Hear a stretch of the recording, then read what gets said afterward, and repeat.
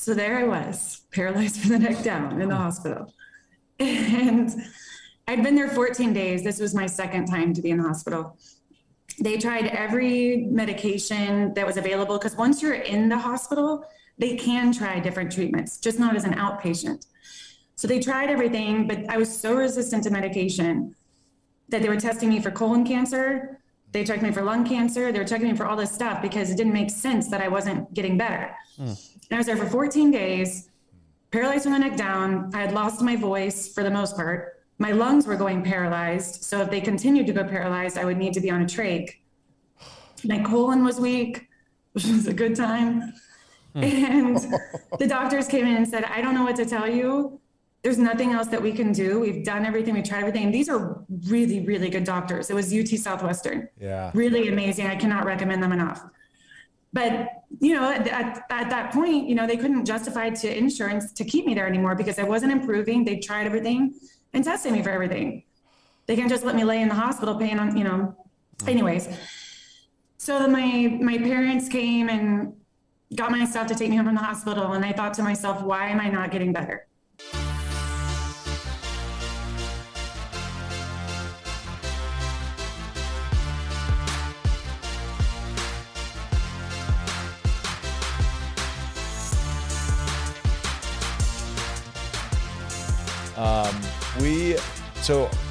The One Shot podcast, what do we say it is? It's equipping, empowering people to take advantage of this one shot that we have at life. Our guest today is a friend of a friend, and we were just reminiscing over passing each other years back, and you'll hear kind of this point of her story, but there's nobody I think that we've had on this show that has epitomized taking advantage of this one shot at life more than our guest. So today, thank you, coming live from her new home in Cabo San Lucas, Mexico, we have Courtney Runyon. Thank you, Courtney, for joining us.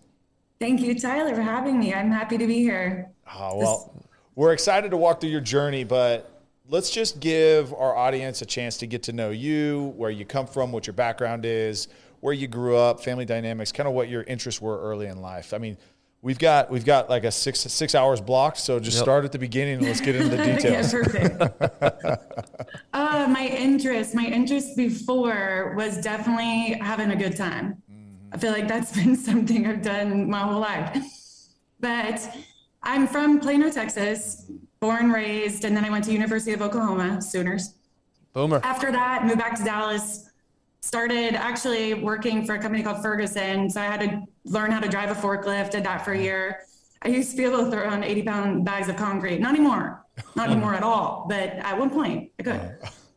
And after that, decided to go traveling around the world for a year. So I quit my career, sold everything I owned, went backpacking around the world for a year through a lot of places. I went through 6 continents. And when I got back, moved to Vegas, and did the whole Vegas thing, but that's a summary of. Let's dig a little bit more into a couple of those. Okay, so went to OU. Like, was your path growing up? Was it like, all right, I got to go to college, I got to get a job, kind of the typical American dream? And I'm throwing up air quotes for those that are just listening and not watching. But was that kind of the mindset? Did your parents kind of say, hey, look, you got to go to college? Did you want to? What was your early aspirations, coming out of high school and looking towards college? Oh my gosh, that's so well said. Because I did. I remember waking up one morning, and I'm a happy person, but I had this moment of like, why am I not excited to go to my job right now? Why am I not excited to go to brunch on Sunday and talk about Louis Vuitton? Like, why am I just like not excited about getting married and having kids at this time? And I went through all that path. And that morning I got on Google and I Googled top 10 things to do before you die. And Carnival and Rio de Janeiro popped up on like every list. And I thought, cool, I'm just going to shake things up. I'm going to go to Brazil. So that's kind of where I detoured.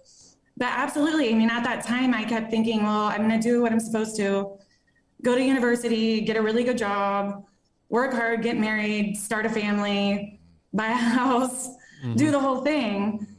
And it took a minute for me to realize that none of that was intuitive or things I was doing based on what I wanted. It was what I thought I should do for sure. For sure. Okay. What were your goals as a kid? Like, what did you say at 7, 8, 9, 10? Said, I'm going to grow up one day, I'm going to be this? What was that for you? I mean, I'm a little Plano girl. It was to be a cheerleader. There you go. Now we're talking. Now we're talking dream. Cowboys cheerleader, I assume? I mean, I was starting with high school, but yeah.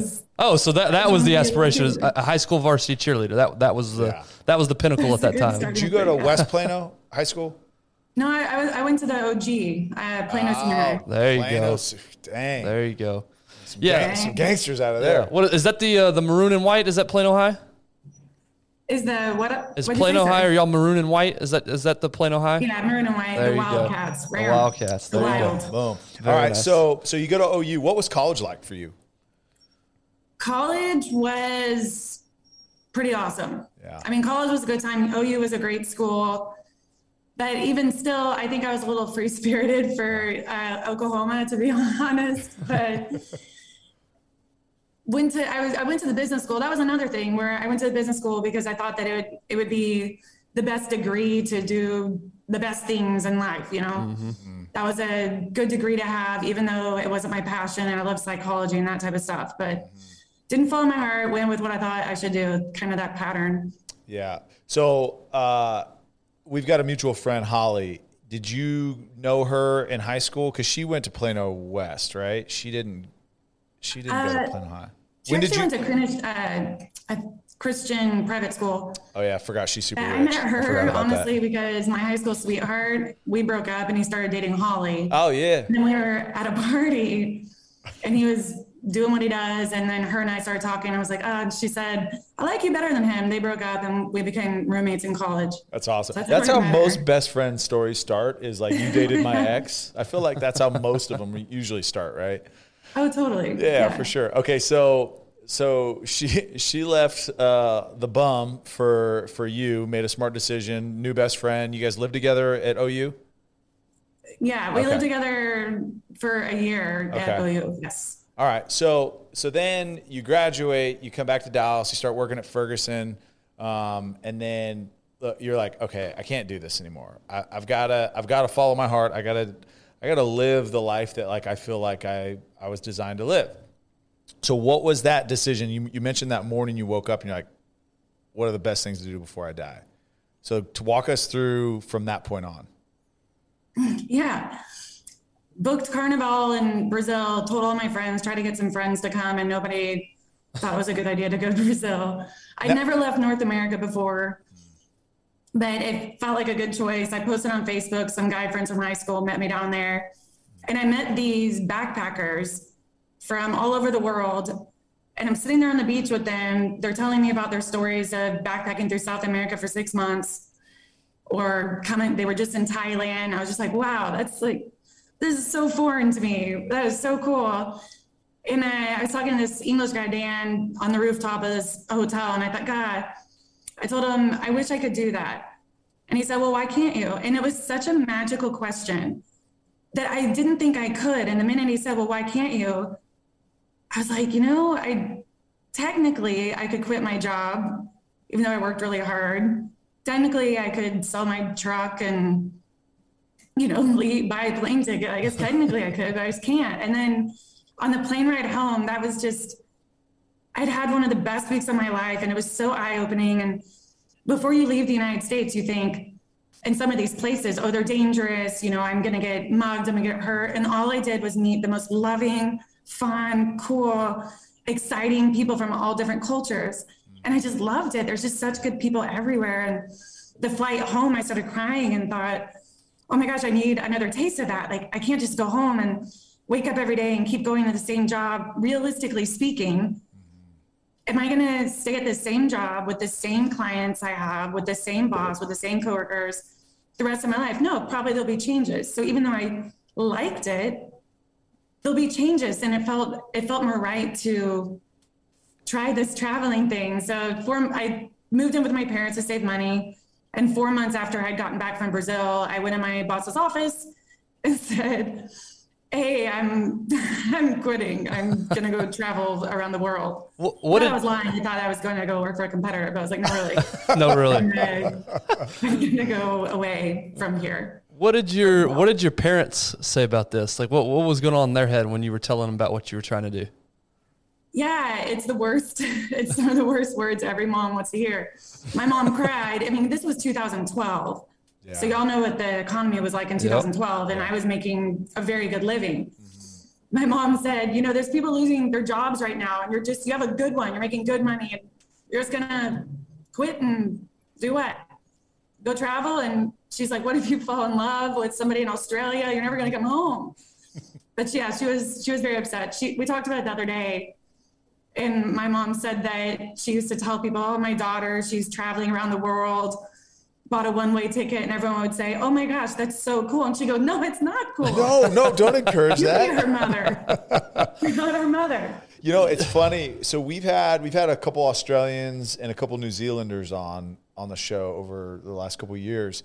And one thing that the United States is totally missing on is that year of travel, right? That year of like going out and because that's like almost like it's culturally it's not required, but culturally that's what everybody does, right? They graduate from university or they graduate high school and then they go travel for a year, like all over the world just to understand like different cultures. And I mean, to me, I think that would have such a strong impact on our country. One, because okay, now we recognize what you talked about. Okay, we traveled. All we found was nice people. Like you learn to understand and respect other cultures. Maybe we could bring some of that back here and actually treat our, our, I don't know, what do you call people? People? Yeah, but what do you say? Like same country. Like what would our neighbors? There you go. Our neighbors, right? With the respect that the rest of the country does, like to tourists. I mean,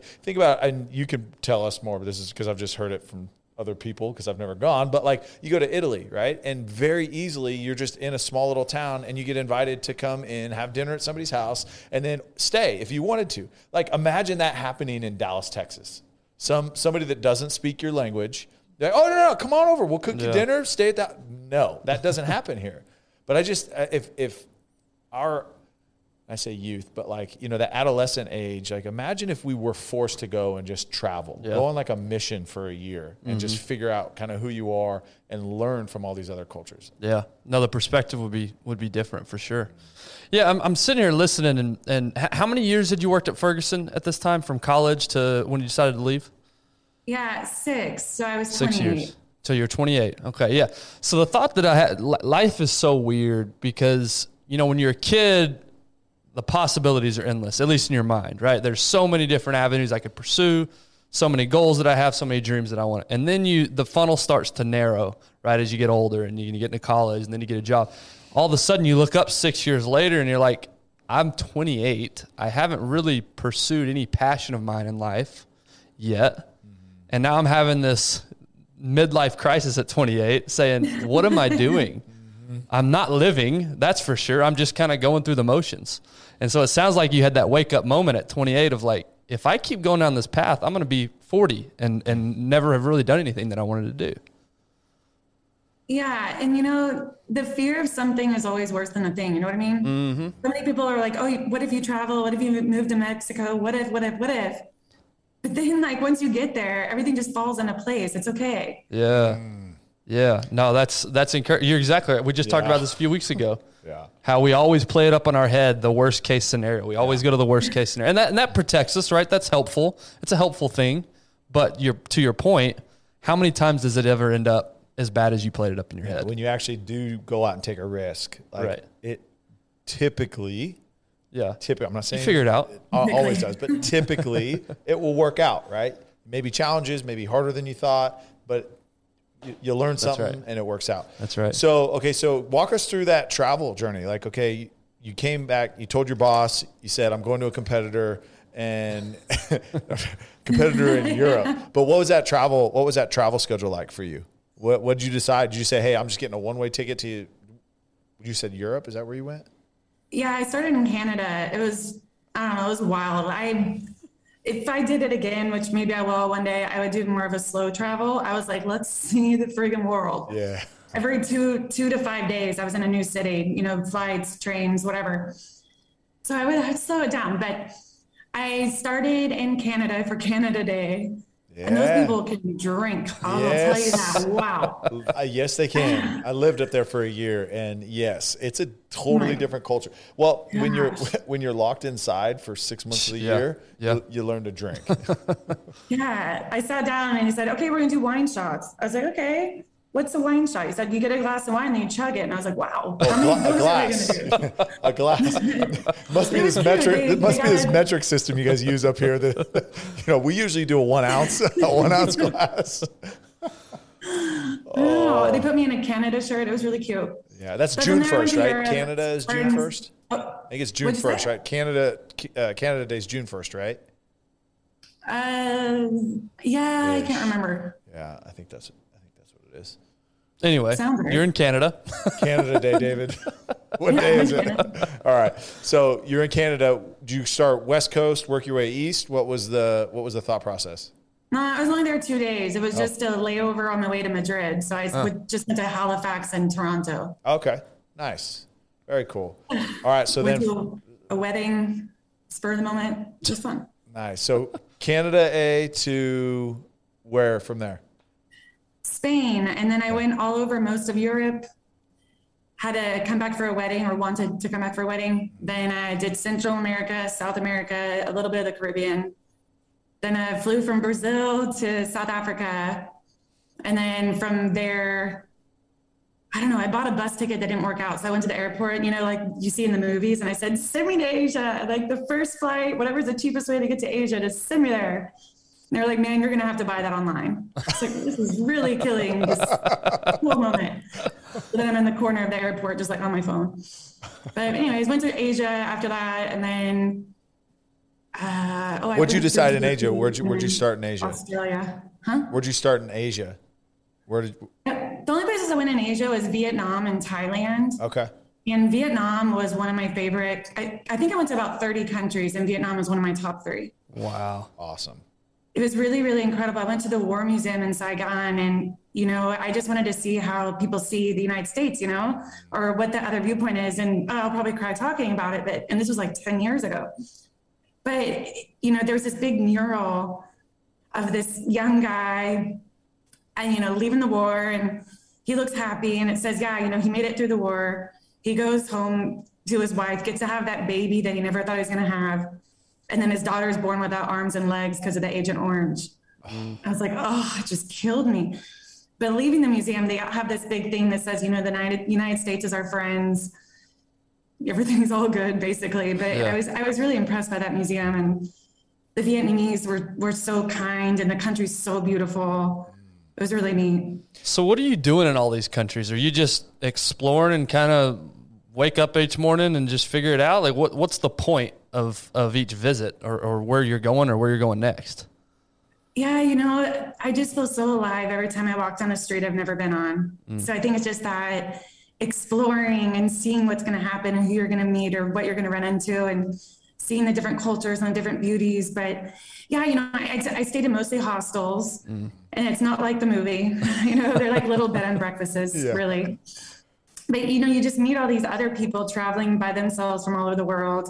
And then you go to dinner, somebody's like, one day I was on my way to Chile. Oh my gosh. Okay. Yeah. I was leaving Peru because I was so cold and I was tired of being cold.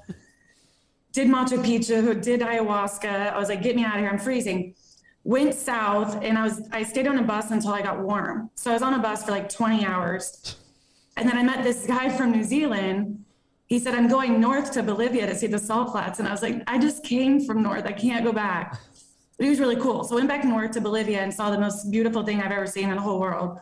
The salt flats, the whole sky reflects off of the ground. And it feels like and looks like you're walking in heaven. So it was really, really neat. But I don't know, you just kind of roll with the punches and see who you meet and so where you go. You mentioned earlier that like everybody thinks you go to some of these countries and especially, areas in South America, Central America. It doesn't sound like you did much Middle East, but even some places, it can be very dangerous. So was there any times where you're like, okay, this is a little suspect, like Bolivia, for example, historically there's been some areas there that have just been very, very dangerous. Funny you mentioned Bolivia because that was the very first thing that came to mind. It was the only time I actually really got scared. And I mean, I went a ton of places. Yeah. But I was responsible about it, ish. I was 28. But I get to the border of Bolivia and Argentina, and I stand in line forever, and it was so hot, and my backpack was so heavy. Stood in line for hours to walk across the border to Argentina, and I had researched you don't need a visa. I get there, they don't know any English. I know no Spanish. And basically, we figured out through my Google Translator on my phone, they just changed the laws 2 weeks prior, you need a visa. Like, okay, well, where would I get one of those? And I was walking all over town looking for an internet cafe. And every time I walked in one, they started yelling at me, like, ah. I said, oh my gosh. And after the third one, finally somebody that knew English said, internet down whole city. I was like, okay, got it. Comprende. And anyways, I'm back and forth with this bus at this bus place. And eventually there's no more buses and I have to stay the night at the border town of Bolivia. Every building, everything has bars on the windows. It started raining. I'm still trying to find a place to sleep. And I was scared because it was nighttime, it was raining. I was by myself in the border town of Bolivia. No one spoke English. And I'm walking around trying to find this hotel. And it was really sweet. This guy that knows no English pops out from this building. Not scary. I was like, not a good start to the story. He brings me to safety and gets me a glass of water and just sits with me while I'm like bawling. So it was really like this special kind of moment. But after I collected myself, I did find a hotel and oh my gosh. And I took a shower and the shower is over the toilet. So you pretty much have to like sit on the toilet to shower. And the TV didn't work. And I just called my mom. I bought a bottle of wine, a bottle of wine and called my mom. Yeah, that day was scary. Yeah, I was going to ask how much contact you had with your parents throughout all these travels. If I did it again, I would contact them more because I love my parents. And I was very like out of sight, out of mind. And they're wonderful, amazing people. But I don't know. I would like post on Facebook, Mom, Dad, I'm still alive. I'm going to Nicaragua tomorrow. My mom tells me to this day, she's glad I had social media or she would have like had a heart attack. Oh man. So money wise, I assume you're living off of what you had made at Ferguson all those years. You're just basically just dipping into savings and just going from there. Did you ever work anywhere? Were you ever anywhere long enough where you could find work, or was it more just 100% travel and fun? Yeah. No, I had savings from working.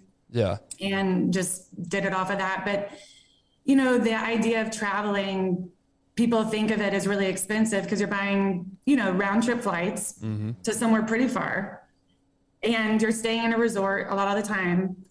But when you're doing like short one-way flights or buses or trains, and you're staying in these little like bed and breakfasts or hostels that are really affordable, then it's really not as expensive as people think. I spent $40,000 US in that year I was gone from the United States a whole year, 30 countries, doing anything I wanted. I mean, I didn't skip out on any tours, nothing. And you only spent 40,000? Yeah, that's what I mean. It sounds like it would be more expensive than it actually is when you're just traveling that way. Yeah, absolutely it does. So you know what I'm doing in 23. Yeah. Sorry, Tiff. Sorry, kiddos. See y'all in a year. Yeah, I mean, my inner adventurer is like loving the story, absolutely loving it. But my logical brain is saying, anxiety. This is giving you anxiety. I'm like sweating over here. Like, how in the world could you dip into your savings, leave everything travel over the world? Like, it's very conflicting in my mind what's going on right now. Was it conflicting at all for you, or were you all in like, no, this is amazing? Only at first. Yeah. Like whenever I was talking to that dude and said, I wish I could do that. I mean, I had all those thoughts. I was like, what about my friends? What about my family? Like, I can't have a gap year as a Texan. Like, people are going to look at my resume and be like, you did what? You went to a salt flat in Bolivia? But the thing is, things really do just work out when you trust your intuition and trust in people and trust in yourself. Like things will just work out. They'll fall into place. That's a great message. I love it. So let's go towards like the end of your trip. And I mean, it sounds like you didn't say, hey, it's a year to the day. Like you kind of were just going with it. Like at what point were you like, okay, it's time to go back? Yeah, because I came back home for that wedding and I bumped into someone I used to work with. He was a vendor. Yeah. And he said, so you're not working right now? And I was like, nope, and I don't want to. And he said, well, what if I held a position for you for 6 months and gave it to you when you got back? Would you be open to that? And I said, yeah. So I did have an end date because I liked the company and the person. I did have a job to come back home to, but they gave me that 6 months to keep traveling so that, that was the only way I was going to say yes. Yeah. Were you ready to come back, or could you have done it for longer? I could have definitely done it forever. Yeah. I was not ready to get back. And then that job, something happened. Actually, to be honest, his wife told him he was gonna have to quit if I started. Because I was a young girl. Yeah. Anyways, so the job didn't even work out, and I was pretty upset. I was like, man, I flew home from Australia to start this. But it was okay. I found a different job right away, and that one was better. And I was there for 6 years until I got paralyzed. So you travel for an entire year, 30 countries in 1 year. You come back, you start a job. My question is, what was the transition back like? Because Tyler mentions he's traveled. I actually lived in another country. Tyler lived in another country. I lived in another country as well for the first 5 years of my life. Have plenty of friends that lived overseas. Coming back to the States is different. Your perspective has totally changed. The people you interacted with for that year for you, totally different than anything you have here. What was that transition like back to the quote unquote comforts of the States? It was amazing. Really. I felt so free. Yeah. When I left the United States to go do that, anything that would have felt, I guess, hard to transition back into, I had already separated from. And when I came back, I chose not to reattach to some of those things or people or places or whatever. And I knew the kind of people that I felt the most alive and happy and impacted by. So I just found those people because I met so many of them traveling. I love all of my friends I had before I left. But that transition back, I found people and places and activities and things that felt natural after traveling. Yeah. That I could engage with So it basically allowed you to just cut all the fat, cut out all the unnecessary, this is what's important to me and this is what I'm going to go forward with. Yeah. It's really a heavy weight to carry anytime you live each day with what you should do. Yeah. It's really heavy. Yeah. That's good. Yeah. Well, and you mentioned perspective, right? It's just like when you go places where, like you said, you're just trying to find a place to put a roof over your head. You're literally just trying to, okay, where's my next meal going to be? And then you're living alongside cultures that, are grateful to have, scraps from a restaurant or just to eat, right? And they're super grateful. And you just see the perspective that they have for life, right? And how much they do love life too with so little. And then you come back here and, oh my gosh, the contractor, he brought the wrong marble slab for my countertops. Like, this is the work. You know what I mean? It's just different, right? You just you don't sweat the small stuff after probably an experience like that. I mean, is that how it was with you? Yeah. It's interesting because I never really sweated the small stuff and felt shame about it. I felt shame. Interesting. And when I went traveling, because I am just such a no shoes, wrinkly dress person, and I always have been, but I felt so much shame about it. I should care about this. I should care about that. I should care about all this stuff and be this way and be perfect. I should look perfect, act perfect. And then when I went traveling, I accepted that I was that way and that was okay. Huh. Yeah. So when I got back, it was I still didn't sweat the small stuff as much, but I didn't feel shame about it. I was like, well, it's not for me. You can sweat it. It's not mine. What a relief. Gosh. Yeah. Yeah. Yeah. Would you say that's the biggest lesson that you took away from that year of traveling? What were some of the big lessons that you took away? Yeah, more or less. That really was the main thing because when I left, I didn't always feel really accepted and everything in Dallas, Texas or at OU, just, because the whole free spirit thing. And I thought, okay, I'm going to go travel and I'm going to be this vegan Buddhist tango dancer. And everyone's going to be like, wow, that's so cool. And then by the end of the trip, I thought, this traveling didn't really change me, but it brought to light who I am. And brought to light that I'm okay with who I am. Oh man. Like when people call me crazy or wild, like I don't care. Like that's my favorite thing about myself. That's that part of me that got me out with a shaman in the middle of the Sacred Valley of Peru. Like that free spirited, crazy part of me. And I love that. Like I feel alive in that space. So it's okay. Yeah. Man, that's awesome. That's really cool. All right. So you get home, you work for this company. You said you moved to Vegas for a period of that time of the 6 years. Yeah. It started at that other job, which I covered the Southwest. So Hawaii, California, Nevada, Arizona, and I traveled. So that's when I say I found ways to still express what I learned traveling to still be able to kind of continue doing it. But anyways, I started that job and then I went on a cruise, met a guy, he lived in Vegas, and I ended up moving to Vegas for him a couple years after, or actually it was just a year after I got back, and then lived in Vegas for 3.5 years. And that's where I was when I stopped walking. So, yes. So, we didn't preface in the beginning of this episode, everything leading up to this, honestly, has just been ad-libbed. I didn't realize that you had traveled that much, but I think that's an important perspective. I'm really glad that you shared that. But Courtney's journey took a very difficult turn, but again, the story after is what's incredible and what she's doing now. But so talk us through that.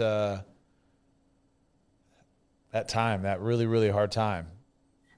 Yeah. And y'all are so fun to talk to. I've been on a lot of people's podcasts and never get to talk about traveling or anything like that before. It's always, tell us about being paralyzed. So thanks for. We're super, like I said, Ben's super rigid. Like I'm looking at the outline right here and it's like, don't deviate, don't deviate, don't deviate, don't deviate. And that's all we've done. I'm just kidding. That outline we put I'm fascinated. Like again, like Tyler said, we could do this for 6 hours. Like we aren't even close to scratching the surface of 30 countries in a year. There's an hour we could talk about Bolivia. There's an hour we could talk about Chile. There's an hour we could talk about Southeast Asia. I mean, but let's, for our listeners' sake, because they're probably getting to their destination here pretty quickly. But so talk us through that really, really difficult time. All right, we're going to take a quick break from this episode with Courtney. Hopefully you guys are getting some out of this. It's an incredible story. Stick around because we're going to hear a lot more about the challenges that she faced that are just unthinkable. But really quickly, we want to take the opportunity right now to thank our sponsor, Choctaw Casino and Resorts. It's really hot in Texas right now, like really, really, really hot.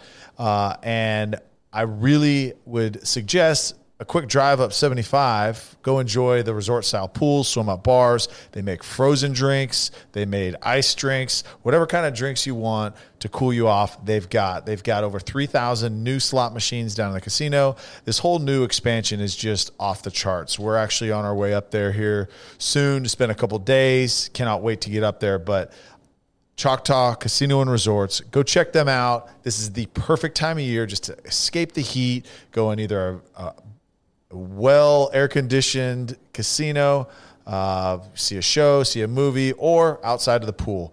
Either or, you can't lose. Head up 75. It's just a short drive. Yeah, I always thought traveling around the world was going to be my big story. We all have that crazy thing that happened or that thing we achieved that we're just like, that's one of my defining moments of my identity and my life. And I always thought that'd be it. And I'm living in Vegas. I'm so in love. I mean, it was the love of my life. And Vegas is okay. It's always sunny. It wasn't my first choice, but I had a good time. I met this amazing group of friends, having so much fun. I liked my job a lot. Got to still travel. And I was really, really happy. And I always thought if you're happy, I was meditating every day, green smoothies, the whole thing. I always thought, if you're taking care of yourself and you're happy, then you'll be healthy. So when I started getting numbness in my finger, numbness in my ankle, at first I just thought, okay, well, I'm dehydrated. I need some B vitamins. This is really weird. But then there was one night I was wearing high heels and my ankle started rolling and I couldn't walk on high heels anymore. And I was like, okay, something is really weird happening to my body right now, and I don't understand it. So I went and got acupuncture. Oh my gosh. And that didn't help. And I didn't even understand that weakness has anything to do with your nerves. That's how like detached I was from, neurology and autoimmune or whatever. But I went to the doctor, they referred me to a neurologist, and I just kept getting weaker and weaker and weaker and weaker until my arms were completely paralyzed, just dangling from my side. And I was falling a lot. My leg, when someone kicks you from the back of the knee, it's like my favorite thing to do to my sister. I go knee to the back of the knee. It's like, and I'll walk up, like if my wife's standing there talking, I'll literally just and just buckle her. Sorry, it's terrible. I love that. I love that joke. But that would just happen to me standing. It would be like somebody kicked out my knees from underneath me and they would buckle down. And all this went on for six months without a diagnosis, without treatment, without anything.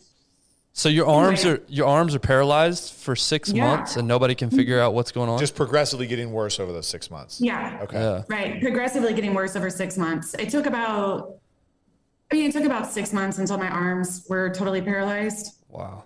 And my arms, I still have disability. Like I never fully recovered, but my hands got it worse than anything. I still can't type on a computer or write. But anyways, that's really jumping ahead. So it took 6 months to get a diagnosis. And at that time I had paralyzed arms flopping around. And my diagnosis is CIDP, which stands for chronic inflammatory demyelinating polyneuropathy. My neurologist said that, I got whiplash. What? Are you speaking Spanish now? Yeah. It's like 180 syllables at this point. But so walk us through what that is. I mean, what does that technically mean? And we want the scientific approach. I don't want layman's terms. I want really, really technical if we can. Yeah, no problem. Well, it's autoimmune of the peripheral nerves. Most people have heard of multiple sclerosis. That's autoimmune of your central nervous system, which is your brain and spine. Mm-hmm. Your peripheral nerves are like everywhere else, your face, organs, arms, legs. And so my immune system was attacking those, which is why I was flopping around. Wow. And do they know why? Is it genetic? Is it random? Is it? Autoimmune is such a journey. It's not genetic. And that's the first thing is you want to find out why. Mm-hmm. I mean, of course, anybody, when you start losing capabilities, you start losing your health, start losing your marriage, whatever, you're like, why is this happening? But it's such a puzzle, and it's really hard to figure out what causes autoimmune. For me, I've pretty much figured it out, but it took me years to kind of get there. And it's just different for everybody, but it's usually almost always, I would say 90% of the time, it's stress related. Mm-hmm. Yeah. Crazy. I didn't expect you to go there, to be honest with you. So you get the diagnosis and then what? Is there a treatment plan? So you went from a point and for those of you that have not seen or heard of Courtney's story, I would highly, highly suggest you go follow her on Instagram. You do a really good job of kind of highlighting your story. But, I mean, you went to a point where you were in a wheelchair, not walking, again, can't use your arms. I think when we met, you were in a wheelchair at 60 Vines, and I think you were moving your arms at that point, if I remember correct. I think you were. Yeah, I was getting torn up that day because it was my first day out of the nursing home. That's right. And I was like, let's get a bottle. That's right. That is right. I couldn't pick up a wine glass. Somebody had to feed me it or get me a straw, but it was happening. I could only leave the nursing home for 3 hours. That is right. Yeah, but no, when I met you, I was paralyzed from the neck down. Mm-hmm. And I got diagnosed from the Mayo Clinic. But I was still walking, just barely, but I was. And I thought, okay, cool. I've hit rock bottom. And I was trying everything to get better. I mean, I did all the anti-inflammatory diets, Dr. Joe Dispenza meditations, 3 hours a day. I was doing, ozone, infrared, whatever. I was doing all of it, stem cells. And none of it was working. And I thought, okay, well, at least I have a diagnosis and I can start treatment, the Western medicine stuff. So they started me on medication, and then it didn't work. And I got worse and worse and worse. And once I couldn't walk anymore, I mean, I remember the last time I took a step. I was walking from the bathroom to my bed. Wow. And I took a step and I fell again. And I almost hit my head and busted it on the corner of the bathtub. Like it's one of those corners, not round. Mm-hmm. And actually my ex-boyfriend's ex-wife was with me at the time. And she ran and got her boyfriend. They picked me up off the floor, put me in bed. And I was like, okay, it's too dangerous for me to keep trying to walk. Like, that's my last step. And I didn't walk again for 9 months. Oh my gosh. But I kept getting worse and worse. And after that last step I took, I was admitted into a skilled nursing facility or nursing home so I could have full-time care. And I remember moving my fingers for the last time. I remember moving my ankle for the last time. I just would wiggle until it stopped. And I knew it was going paralyzed. It was an interesting experience. But I reached out to the doctor and said, hey, I'm still getting worse. I'm not walking now. I can't even wiggle anything anymore. Like, this isn't working. This treatment's not working. They said, give it time. They said, give it at least 3 months. And in that 3 months, that's when I got a lot of my permanent disability. Oh, because you waited the 3 months. Yeah, I advocated for myself, but not enough. Yeah. So, but how are you supposed to? I mean, we're conditioned to trust these doctors, right? Because they're the smartest people out there, and they've gone to school for this, and they're the experts, right? I mean, you laugh because I'm laughing on the inside too, because it's like some of these doctors that like I've come across. I'm not going to use the words, but like definitely not the smartest people that I've come across for sure. They're just people, right? They're flawed. They have egos. They have all these things that everybody deals with.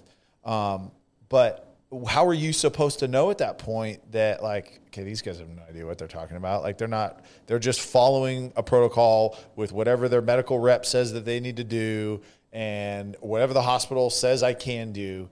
So how are you supposed to know the difference there? Oh my gosh, you nailed it. Because I found out later that insurance doesn't let you apply for a different treatment until it's been 3 months. They won't approve it. You have to give every treatment 3 months to work. So I learned later that the doctor had their hands tied. But you can also reach out to the insurance company. You can try to fight it, try to get something different. But it's interesting because eventually when I did start getting better, it wasn't medication that was the reason. Mm-hmm. See, just a quick like, hey, your insurance is not going to pay for this, but I would advise you to give them a call and just fight it. Very simple. Thank you. Very simple. In passing, you don't have to put it in writing. You don't have to record it. You don't have to just say, hey, here's a suggestion. Call your insurance company. Tell them to try something else. Yeah. So what was that? What ended up? Okay, so you 3 months, and unfortunately, terribly, some permanent disabilities have stuck because of that. Yeah. But what was the upside of the curve for you? When did that start? So there I was, paralyzed from the neck down in the hospital. And I'd been there 14 days. This was my second time to be in the hospital. They tried every medication that was available because once you're in the hospital, they can try different treatments, just not as an outpatient. So they tried everything, but I was so resistant to medication that they were testing me for colon cancer. They checked me for lung cancer. They were checking me for all this stuff because it didn't make sense that I wasn't getting better. And I was there for 14 days, paralyzed from the neck down. I had lost my voice for the most part. My lungs were going paralyzed. So if they continued to go paralyzed, I would need to be on a trach. My colon was weak, which was a good time. And the doctors came in and said, I don't know what to tell you. There's nothing else that we can do. We've done everything. We tried everything. And these are really, really good doctors. It was UT Southwestern. Yeah. Really amazing. I cannot recommend them enough. But, at that point, they couldn't justify to insurance to keep me there anymore because I wasn't improving. They tried everything and tested me for everything. They can't just let me lay in the hospital paying on, anyways. So my parents came and got my stuff to take me home from the hospital. And I thought to myself, why am I not getting better? I've tried every holistic thing I can get my hands on. I had spent a lot of money. I had done everything the Western medicine had available. I was meditating. I was having a good attitude. I was just like, I had good support, good family. I got rid of all my stressors. I was just like, why am I at 33 years old not getting better? What is it?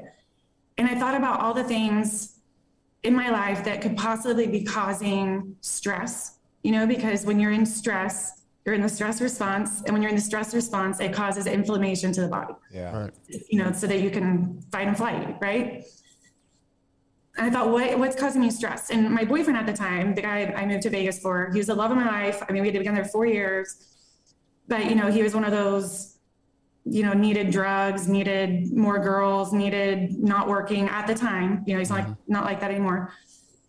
And I thought, okay, well, is it possible, even as much as I love this guy, that he's making me sick? I called him and broke up with him, and I was like, I don't know what else to do. Like, your situation is causing me stress, and I'm really trying to namaste over here. I'm trying to kumbaya, and this is not in alignment with that. So I don't know what else to do. Like, I'm out of options here. Like, my lungs are going paralyzed. And he understood. And then I started getting better 2 days later, and I've only gotten better ever since. I've never had a setback, no nothing. No way. What was he like? Really wild. What was he like the process from the numbness of the fingers all the way to the hospital bed, paralyzed neck down? Like, was he there? Now, you obviously were here in Dallas, right? At this point. At that point I was. Yeah. I had been back in Texas for a couple of weeks. Okay. Because the nursing home I was in up by Vegas, they wouldn't keep me there. I got kicked out by insurance because I was getting worse. So that was when my parents came and got me and brought me back to Texas. And then I went into the hospital at UT Southwestern. Okay. But no, that's a really, really hard position to be in, the position he was in, because it's easy for us to all say, if my wife, if my husband, if my partner got sick, like, I would be amazing. I would be perfect. Mm-hmm. But it's like, once you're there, it's really hard because all of your needs, your pain points, your emotions, your schedule, your everything comes second. Like, it's not as important. And then I know he took on the burden of like, I need to fix her, I need to heal her. And then everything we were trying wasn't working, and he felt like failure. So it's just a really hard position to be in. But he did fault to a lot of the times, trying to paint a picture of that maybe I was overreacting, maybe I was making this a bigger deal than it needs to be, because it was easier from him, and him and I have talked about this, it was easier from his viewpoint to downplay my situation and make what I was saying untrue and making what's happening to me like I'm being dramatic, than to admit, oh my gosh, our life is changing and this is really serious. And, my girlfriend's really sick. Yeah. So once he did realize that, then he was awesome for a little bit. Yeah. He was awesome. And then he got burnt out after 2 months. Yeah. So who was your main caregiver day to day? Who was bathing you and feeding you, and who was with you by your side that whole time? Like, so many different people. Yeah. I'm really, really lucky. Yeah. Holly was one. I think Holly dropped me off the toilet, if I remember correctly. I feel like I've heard that story. Yeah. I had a lot of friends that helped, a lot of strangers. I started posting on Facebook my journey, and it grew a following. I have probably over 50 million views on those videos. So there was even people that followed my story. Do you see how she just breezed by that humbly? Just whatever. I mean, it's a couple people there to support me for sure. Just 50 million people just watching me. Sorry. The one shot, we're getting 13. We're getting 13 views per video. People were following my story, and then they would come to my house and take care of me. People I didn't know just offered so that my parents could have a break. I mean, it was wild. It was really cool. But my best friend helped a lot, as she was always moving me around. She would always put makeup on me and do my hair so that I would, feel a little cuter when I was in the hospital and stuff. There was so many, but once I got to Texas, it was mainly my dad, because he was strong enough. Mm-hmm. I don't know if y'all have picked up a drunk girl before, like a drunk passed out girl. All the time. Yeah, he did it last night. That's what it was like to pick me up, except for I'm like looking at you. Yeah, just my body. just completely heavy. And my dad was strong enough to move me around. You know, in a lot of ways, you experienced the best of humanity. You had so many people in your corner, so many people helping you out. So in a lot of ways, there was, as devastating as it was for you personally, there was a lot of good, I'm sure, that you can look back on that came out of that. But in your darkest moments, when you were by yourself in your own head, what were you thinking? Like, what was going on in your head? Did you have this positive outlook? Was it devastation? I'm just very curious what in the depths of your mind, what was going on during this time? That's deep. In the depths of my mind. Gosh. Yeah, Tyler, just sit back. We're going to have a one-on-one here.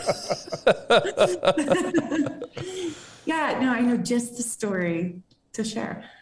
I was in my wheelchair. It was after I'd gotten out of the hospital, and I kind of just started getting better. I remember I could like lift one of my shoulders, and I'm sitting in the wheelchair, 33 years old, after traveling the world, living in Vegas, all that stuff. And I'm just sitting there at my parents' house and thought, this could be really sad.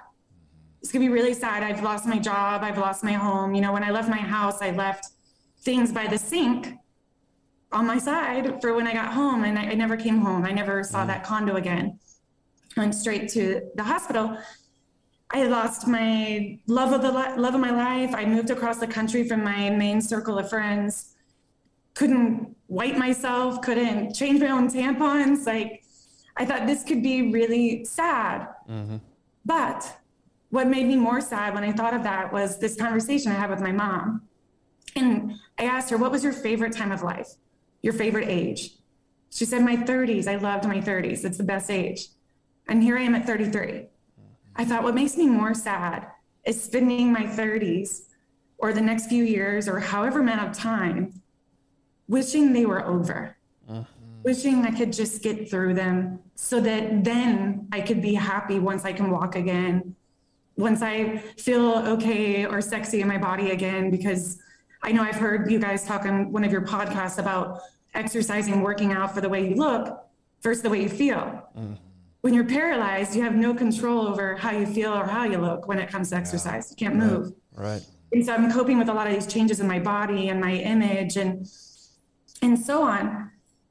But I thought, okay, well, my 30s makes me sad to waste those and not love them and not be happy. So I don't want to lose time too. So I thought, okay, how can I love these years just as much as the years before and just as much after? Like, where's the opportunity here to love my life right now? So I started wearing costumes, and that was hilarious. Like, I would I would roll into some of these physical therapy gyms.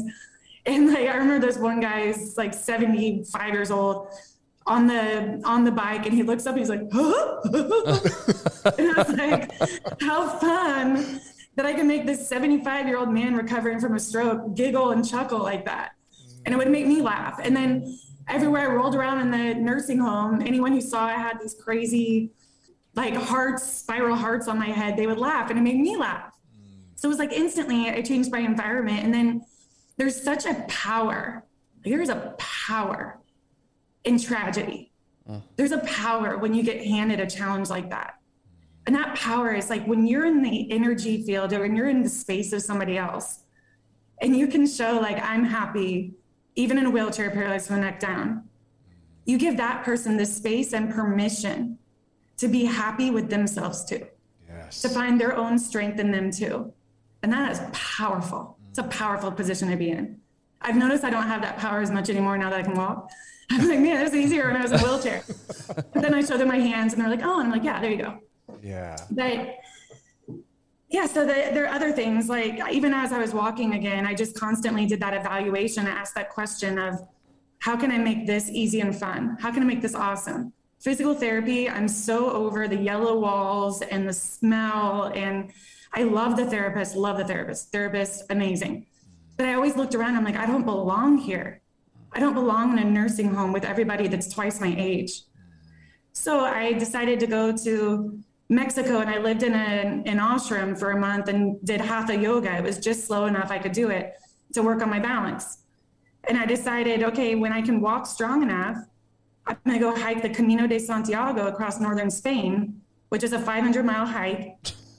And it's something I'd always wanted to do, but I never could do it before because I had a whole life. I had a boyfriend and friends and baby showers and a job with a 1 week vacation a year. And I never was able to do that. And that was something really special about my life's changed.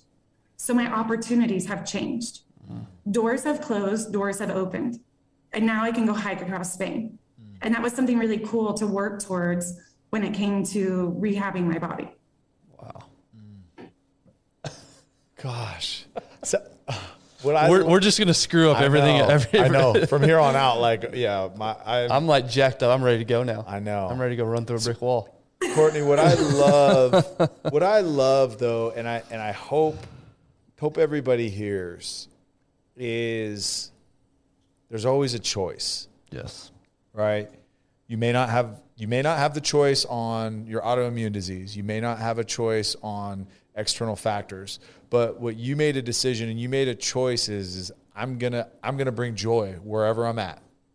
Wherever I'm doing therapy, wherever I'm around friends, wherever I'm going to bring, because it sounds like that moment, I'm not gonna look beyond this time. Like, just get through this. Like, I'm gonna enjoy every moment. And that's a choice. I feel like so often in our culture right now, everything is somebody else's fault, and I didn't have a choice, and it's not my fault, and it's not this, it's everybody else, it's this. When you of all people had the opportunity to say that, look, this isn't my fault. I didn't choose to have this condition come over my entire body, nearly shutting down all of my organs.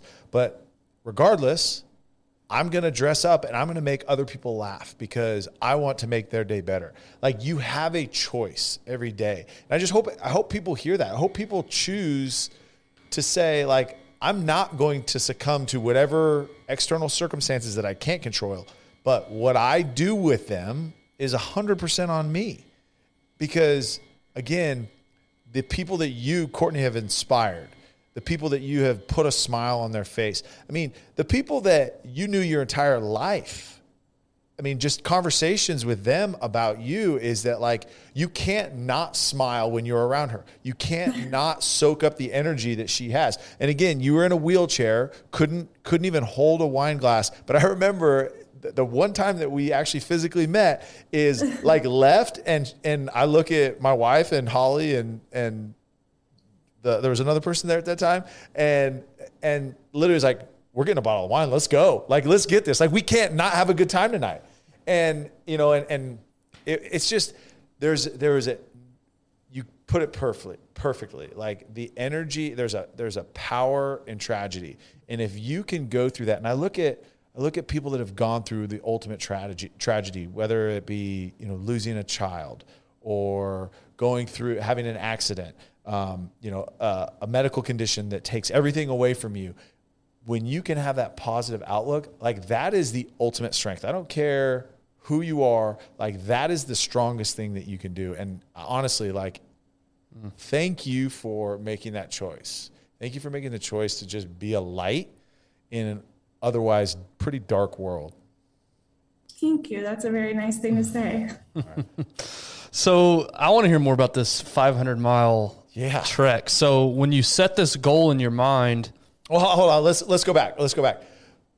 The rehab part, because we got to get to the walking part. Like, I want to. Well, that's what I was. When you set that goal, where were you mobility wise? Were you, or maybe we are fast forwarding? I was not walking yet. Okay. I was in the hospital and had that moment of like, okay, everything, I've lost everything.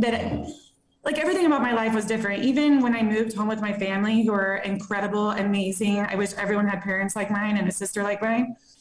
But even that was a change. Because when I left to go travel around the world, I was like, see ya. Yeah. I'm going to go YOLO over here. And I never called. I barely came home. So it was a really good change. Yeah.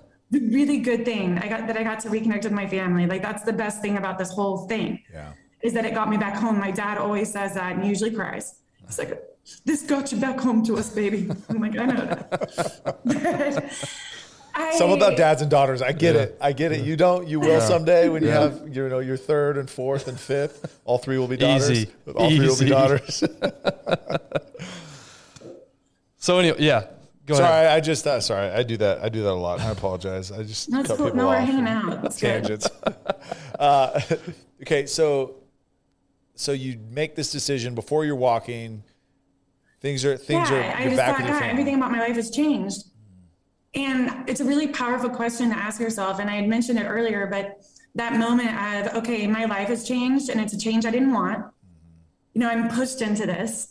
Like maybe when you retire from being an athlete, like, I don't know, just certain moments where you're like, okay, like this change is happening, whether I want it to change or not. And to ask yourself, because this change is happening, what opportunities are available to me now that wouldn't have been before, that I'll love?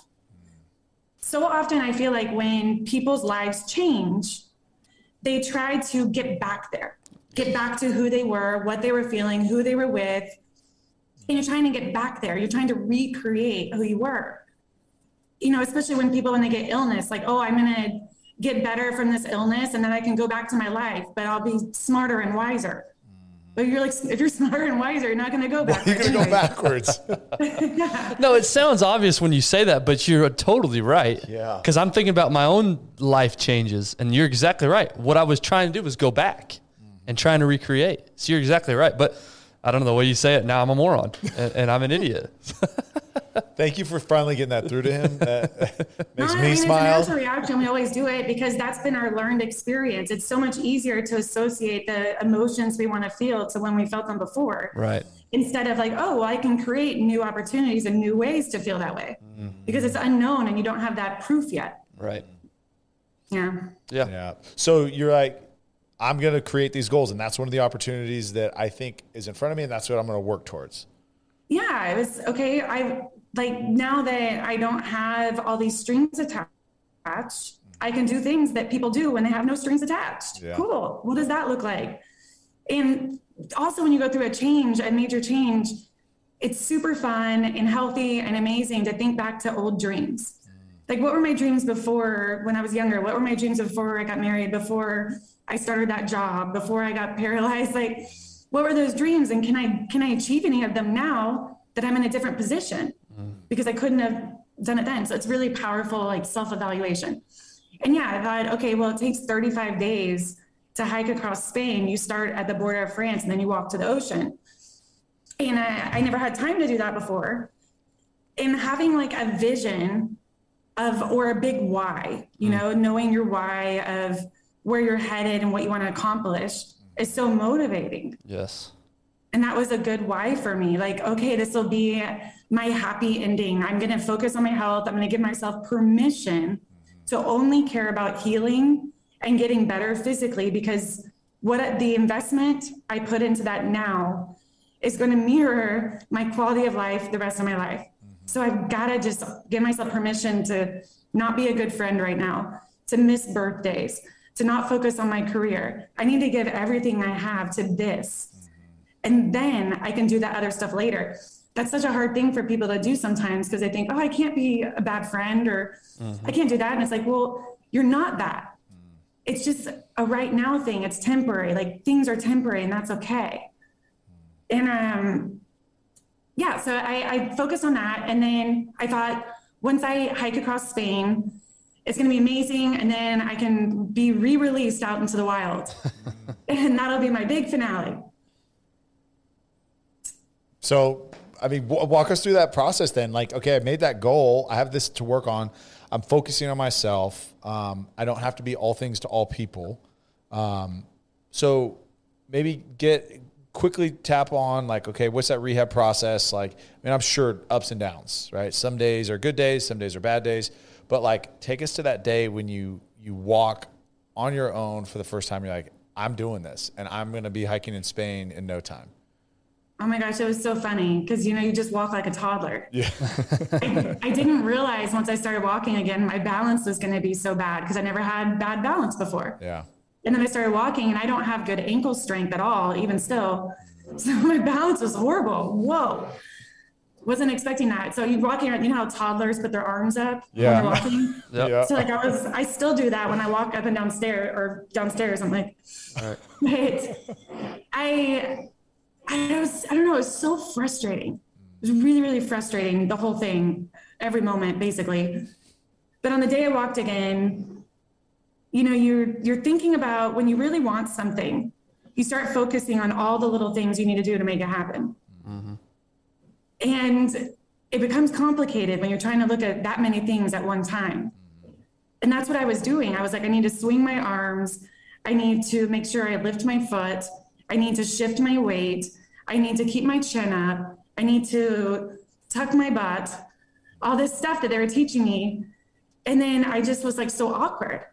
And then I'm sitting there, I took a deep breath and I said to myself, just walk. And what I meant by that is don't keep thinking about all these little things. Don't keep thinking about all the stuff that needs to be done to make this happen. Like your body knows what to do. You've done this your whole life until recently. Like just let your body just go and get out of your head. So I got out of my head and I started walking. It was crazy. Also, I walked around the whole room. It wasn't even like that. To make 2 steps to walk around the whole room. Goodness. Wow. It was wild. But it was like when I just said, just walk, and I just let things happen. Like I just let my body do it. It did it when I got my brain and like ego and thoughts out of the way. Wow. But it was cool. It was awesome. It wasn't, you know, everyone says like, oh, what was it like to walk again? Try walking if you can't stand up. Because standing up is harder than walking. And I still couldn't stand up. So I still, you know, was stuck in chairs, stuck on toilets. Like you can't go anywhere unless you can stand up, and standing up is way harder. Yeah. If you talk to anybody who went a period of time not walking, I guarantee everyone will say that it was the standing up part that was more emotional. And yeah, that happened pretty shortly after that. But the standing up was a big one. It was a big deal. And when I finally stood up, the walking was fun, but when I finally stood up, I started crying, not because I was happy, but because it was still so hard. Yeah. And I was exhausted. Wow. And I was so sick of trying to stand up for months and months and months I'd been trying. And it finally happened, but it was still so hard. And a lot of those suppressed emotions I had, like, don't be upset, don't be sad, don't be mad, don't be hurt, don't be embarrassed. They started to come out as soon as I stood up because I didn't have to suppress them anymore. I could feel them then because I could stand up now. So they just kind of like all came out. Yeah. That's when the hard work started. Now it's like, all right, now I'm standing up. Now, gosh. So you stand up, and how, from the point where you were unable to walk, that time you went from the bathroom to your room, to, okay, I can stand up, I can get up myself, and I can walk and get myself to places. So what was it? How long was that period? Like 9 months. Golly. But my arms were longer. I couldn't use my hands for over a year. So I couldn't wipe myself, dress myself, pull my pants down, you know, all that stuff. I could feed myself, but it's because they put this tool on my hand with the fork. Yeah. So my hand, I didn't have to use my hand. I just fed myself using this tool, holding the fork on my hand. So are your toes and feet, I mean, are those functioning somewhat normal? Is it extremities that were attacked more, or is it just your hands? With my diagnosis, the closer to the toes and closer to the fingers, the worse it is. Okay. So is that something continually you're just going to continue to have to work on to hopefully get something back? You know, I tried really hard for 3 years, and the third year, or like 3.5 years, the last year of trying, when I say trying, I was going to some type of treatment, therapy, or exercise about 30 hours a week. And so I was giving everything I had to it. And the last year of recovery, I didn't have a return on that investment of time and money and energy. Like I wasn't getting really stronger, and I was trying so hard. And, you know, you always see people with disabilities, or you think, oh, if I got injured, like I would make a full recovery because I would try as hard as I could. Well, I did try as hard as I could. There's not anything else in my life I can say that I really tried the hardest I could. And I was at a point where I just wasn't going to see improved function, which was hard. You know, I'm talking about the Camino de Santiago. in my dreams, I always thought my last day I crossed the finish line, I'd go, you know, like I said, be re-released out into the wild and start my life. But in that dream, I didn't realize on my last day, I would still be disabled forever. I would have disability in my hands and right leg forever. And that was hard. That was the only time I really kind of got depressed, was the moment I realized I'd always be disabled. And that was heavy. That was hard. Yeah. But I ran away to Morocco, got an Airbnb, did 18 days of fasting, and got my head back on straight. 18 days. You celebrated a 500-mile hike with fasting? Yeah. Well, you are so much mentally stronger than I am, for sure. No, it was because on the hike, I ate so much bread and wine that I was like, I need to like get this cleaned up. This body needs to clean out. Right. So you get done with Morocco, and then where did you get? What year are we talking here? This is at the end of 2019. Okay. 19. Okay. And then 20, nothing really happened in 2020. Yeah, it's pretty quiet, pretty basic, calm, normal year. But you moved to Mexico. So what was the decision there? Why? I mean, you shared earlier, like, hey, I just want to go somewhere, and it's actually pretty awesome. But like, what was that decision to fully move to Cabo?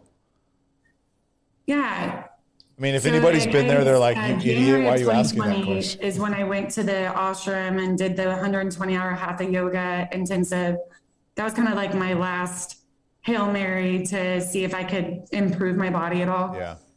And then I get home in February and, you know, y'all know the rest. Yeah. The world shuts down.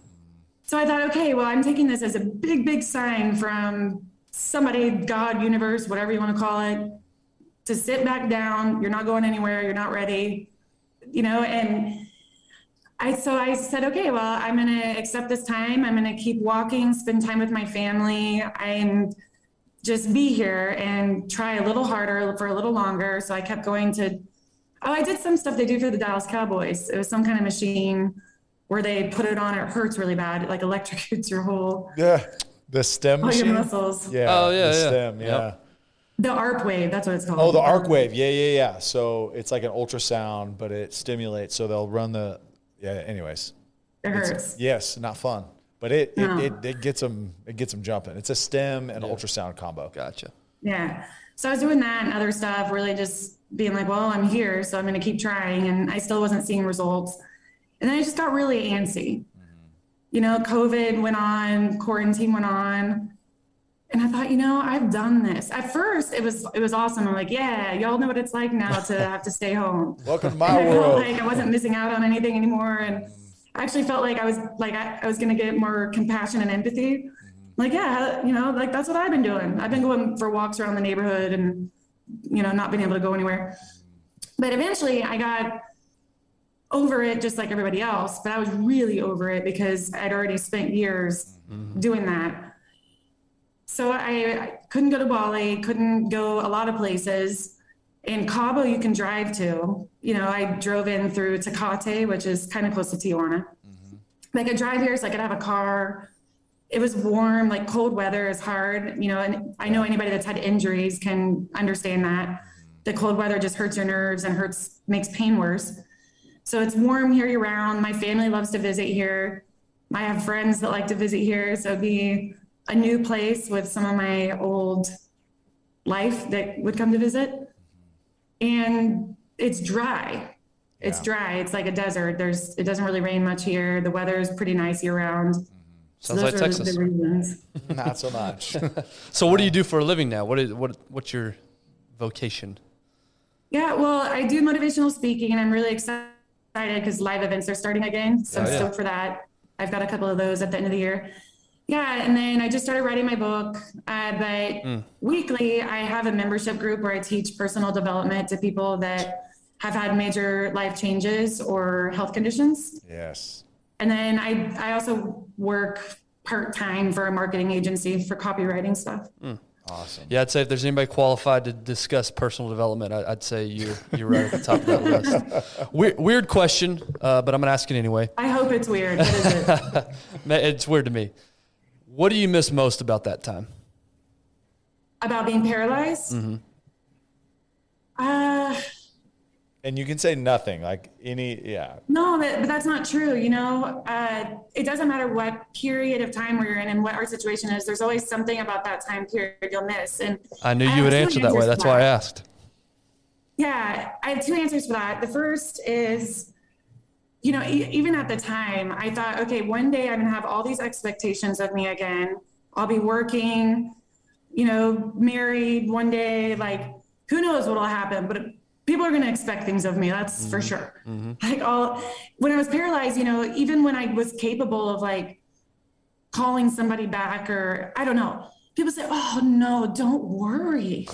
Like, you're going through so much. Don't even think about us, but it's just like, no one had any expectations of you or judgments, and everyone's so loving and compassionate. But at that time I remember thinking, okay, I'm laying in bed all day watching Will Ferrell movies, talking to my friends on the phone. One day I'm going to be like, I wish I could just stay at home all day in bed watching Will Ferrell movies, talking to my friends on the phone. Yeah. So I was like, I just want to really like appreciate this quiet, relaxed time in life where I don't have responsibilities and I don't have people expecting things of me. The second is you guys asked me who took care of me, and I had two best friends that were very present. We did a documentary together, actually. And one of those two friends got cancer. And these are my two best friends. And she passed away June 24th, 2020. And it was lung cancer. She's not a smoker. She was 33. And something I tell people when they're like, oh, like I'm going through this health condition and going through this situation and it sucks.